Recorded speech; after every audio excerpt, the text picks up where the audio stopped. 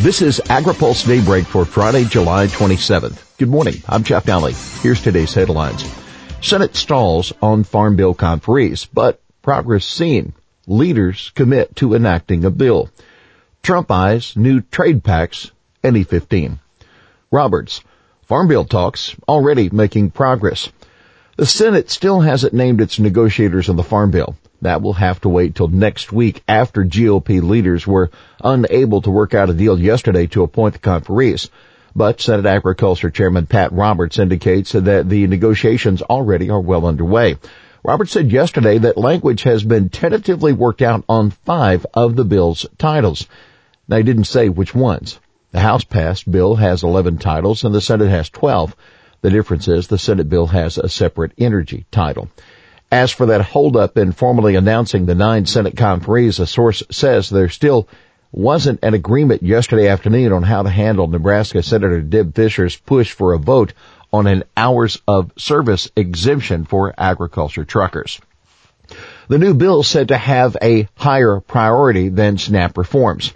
Roberts and House Agriculture Chairman Mike Conaway of Texas met yesterday morning with House Speaker Paul Ryan and Senate Majority Leader Mitch McConnell to discuss plans for the Farm Bill. And then Roberts and Conaway spent another 45 minutes meeting with the top Democrats on their committee, that Senator Debbie Stabenow and Representative Colin Peterson.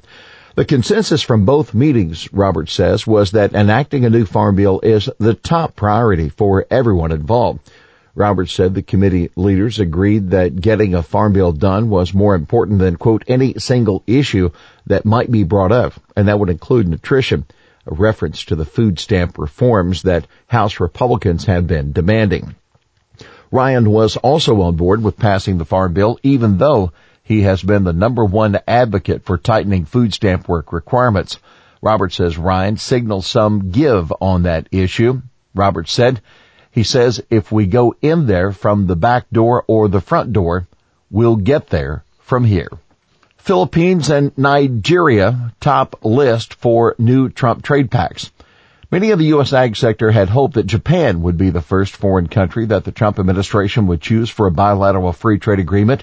But the top candidates are actually the Philippines and Nigeria, that according to U.S. Trade Representative Robert Lighthizer at a Senate hearing yesterday. Lighthizer said, I think the Philippines may be a good first agreement.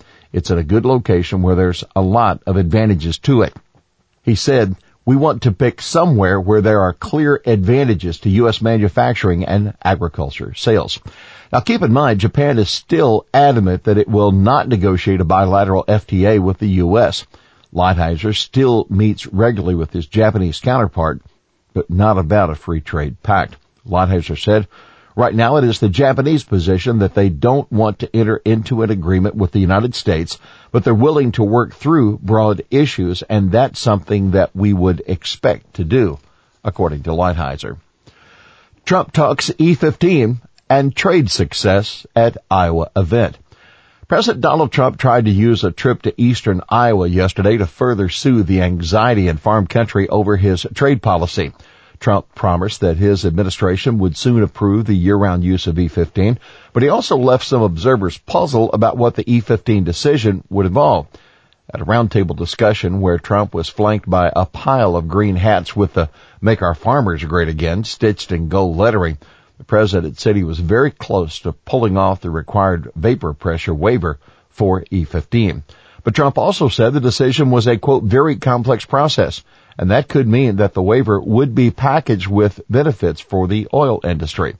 Earlier this week, acting EPA Administrator Andrew Wheeler told reporters that the E15 waiver would be a part of a package deal, much like the tentative agreement Trump rejected earlier this year that would have made exported ethanol eligible for the Renewable Fuel Standard compliance.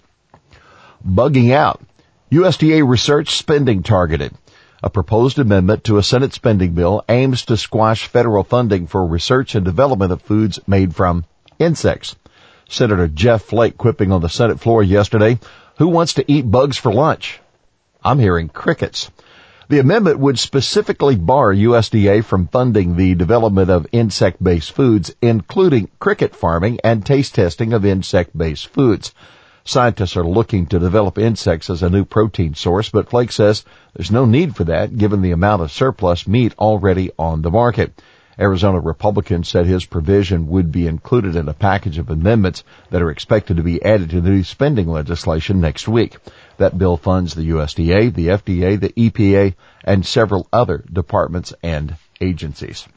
U.S. Department of Agriculture disappointed on the EU gene editing ruling.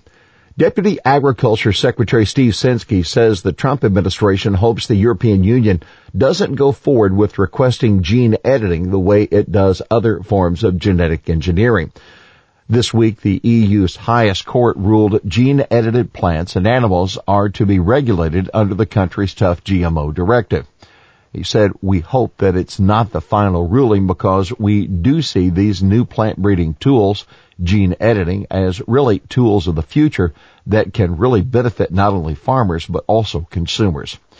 Greg Jaffe of the Center for Science and the Public Interest says in an analysis critical of the EU ruling that could disrupt U.S. exports of gene-edited commodities. And those disruptions could be much worse than we've seen with existing GMOs because there are so many gene-edited crops in the commercial and development pipeline. That according to Jaffe yesterday. Perdue confers with G20 counterparts. Agriculture Secretary Sonny Perdue is in Argentina starting today for a meeting with G20 agriculture ministers. The chance to discuss the most pressing challenge facing agriculture is inevitable, but there is a lot of work that needs to be done. That according to Agriculture Secretary Sonny Perdue. Here's today's He Said It. We just opened Europe for you farmers. You're not going to be too angry with Trump, I can tell you. And that none other than President Trump in Iowa on the European Union's commitment to increase purchases of U.S. soybeans. Well, that is Daybreak for this Friday, July 27th. AgriPulse Daybreak is brought to you by Watkinson Miller and by Dairy Management Incorporated. For the latest news out of Washington, D.C., visit agripulse.com. For AgriPulse Daybreak, I'm Jeff Daly.